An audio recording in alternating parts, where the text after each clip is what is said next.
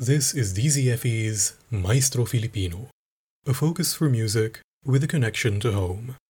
For this edition, I'm Daniel. Where would we be without those great giants on whose lofty shoulders we stand? When violinist Gina Medina-Perez, along with violinists Divina Francisco Salonga, Dino De Sena and Denise Santos Wang, and cellist Anjo Inakay, founded the Filipino String Teachers Association. They did so not only to pass on their own knowledge and skills, but also to continue the legacy of their teacher, violinist and conductor Basilio Manalo. The FSTA is a project decades in the making. Established just last year, it has, despite the challenges of the pandemic, already seen quite a few successes.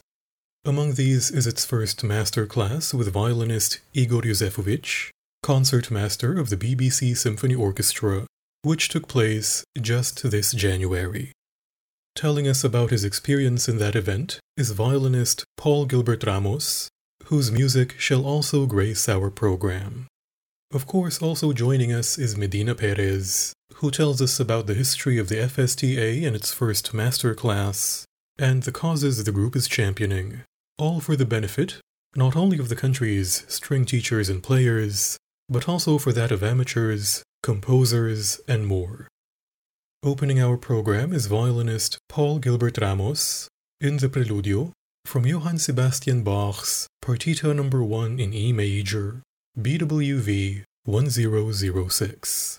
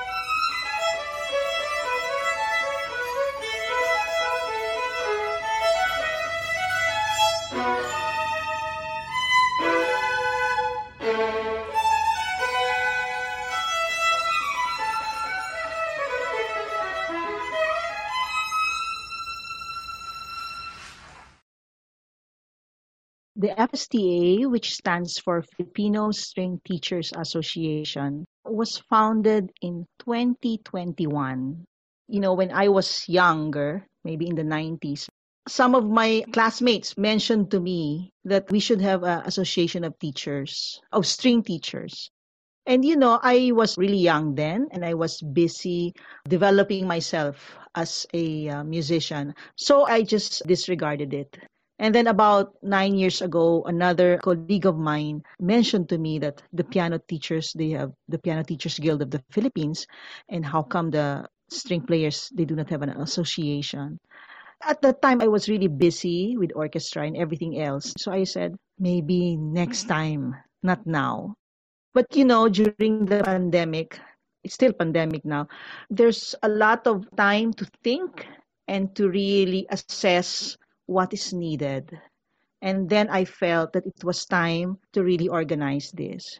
Now, it was not an easy thing to do because I was very careful with the people that I will work with. I wanted to get teachers who have the same passion as myself and also have good intentions about this association. So I gathered people whom I've known for many years, like childhood friends. So I got in touch with DJ Francisco Salonga, Dino De Sena, Anjo Inakay. Anjo Inakay is fairly young, but I've seen him grow, so I know where he stands. And then also Denise Santos Wang. So we are the incorporators, we are the pioneers in this organization. I think the first thing that we did was to register it with SEC and with BIR because I think it's important to start it right. We want it to be legitimate. Coincidentally, it was approved by SEC on April 14, 2021, which is a significant date for all of us, for the incorporators, because that date, April 14, is the birthday of our professor, Basilio Manalo. We all studied under Professor Billy Manalo. This is a continuation of the legacy of Basilio Manalo. Of course, we are starting our own legacy, but we are bridging it from our roots. We know that we will encounter a lot of challenges in this. Now, what is really the goal of FSTA? Our goal, of course, is always to help. Therefore, it is nonprofit and not a money-making organization. Also, we wanted it to be an avenue for teachers, students, and even music enthusiasts. That means we want it to be an association, not just for a certain level of performance, but rather it encompasses all levels. So you could be a beginning teacher, or a teacher for advanced students. We wanted it to be an avenue so that we could gather together and help uplift the level of pedagogy and also performance.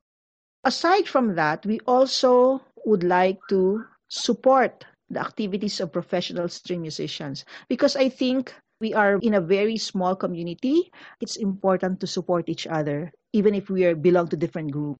Also, we want to help and nurture and develop God-given talents of our young string musicians. And you can do that if your teachers are equipped, not just how to teach technically, but also how to relate. Another very important goal is to advance the cause of Filipino composers and their works for the stringed instruments. So a lot of our projects this year is geared towards that, working with Filipino composers. Lastly, our goal is, of course, to create a community with a love for music.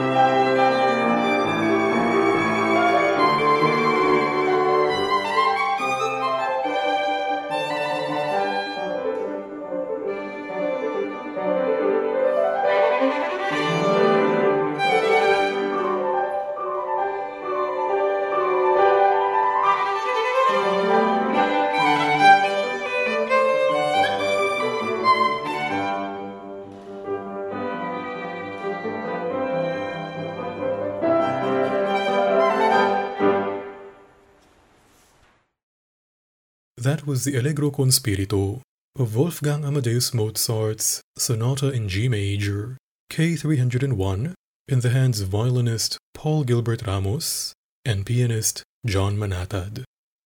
Here now is the second part of our interview. In order to achieve all those goals, really, you have to have projects. One of the projects that we, of course, plan is the masterclass. That's something that all of my colleagues are used to doing because we teach in conservatory, so we know the importance of masterclass. Of course, having a regular lesson with a good committed teacher is more important than having a masterclass. Master classes are supposed to enhance and inspire. So we really planned master classes. That's really part of the projects of FSTA. We also agreed that we are only going to get the excellent ones. That means there's money involved. We want to get friends as well. Igor right now is the concert master of the BBC. But before that, he was also the concert master of the Hong Kong Philharmonic Orchestra and also the Singapore Symphony Orchestra. And as we know, Gerard Salonga was a conductor of the Hong Kong Philharmonic for a time. So he got to work with Igor. So while we were having meetings and we were brainstorming, his name came up. DJ was our link to Igor. So that's how it happened. And we are fortunate to have had the privilege and the honor to work with him. We want it to be fair. So there's a process. We sent a notice that there will be an audition. There was no age limit. And there were a lot who auditioned. We were looking for one that would benefit the most. We also wanted to show different types of playing so that the audience, the observers, will learn something because it's not just for the participants, it's also for the observers. When you say observers, we have students, advanced and beginners, and we also have the teachers, most especially the teachers. Paul, why did you decide to apply for this masterclass? Besides it being an opportunity for me to learn, I was also told by my teacher, who is Sir Dino De Sena, just 3 days before the audition. So I had to come up with an audition video just in 3 days. You chose the Wieniawski, at least that's what you performed, the masterclass. Is it a piece that you have a history with?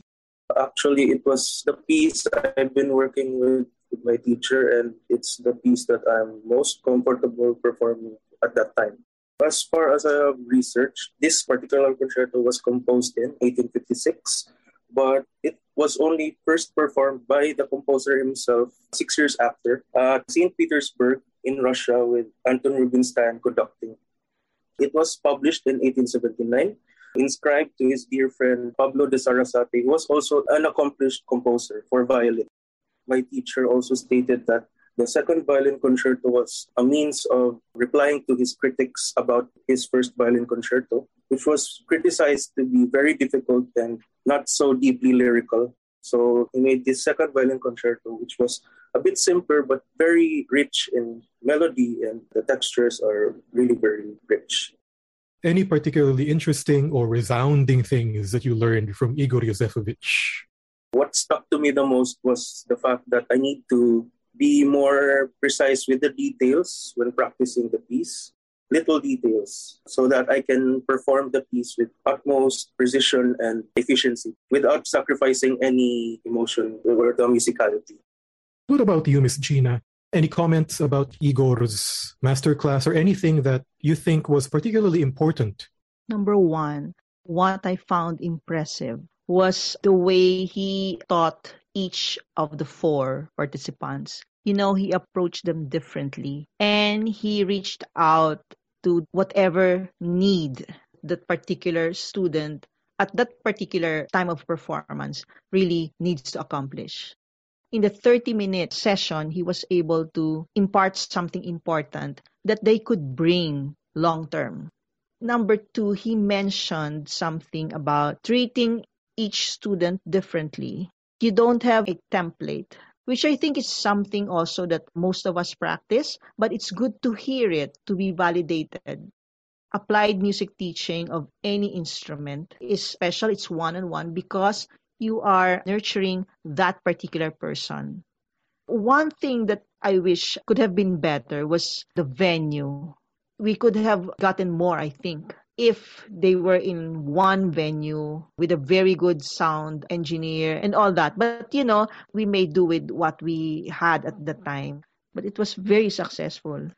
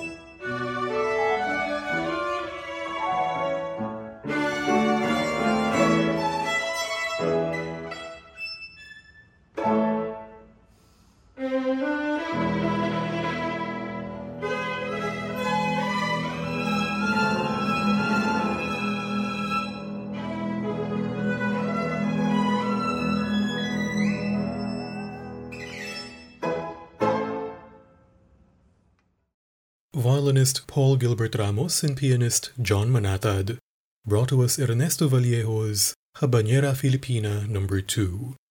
Before that, we heard the pair in the Allegro con Spirito of Wolfgang Amadeus Mozart's Sonata in G Major, K301.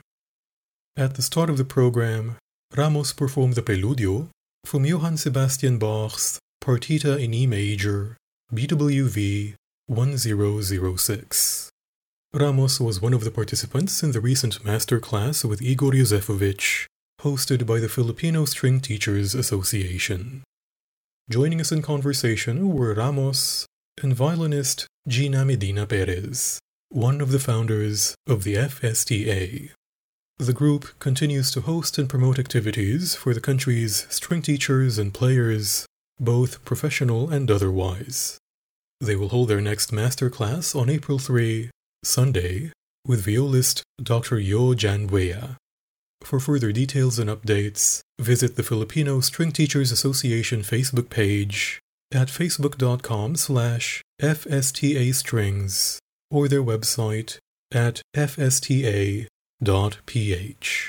That's all for this Maestro Filipino, DZFE's weekly feature for fine music in our locale.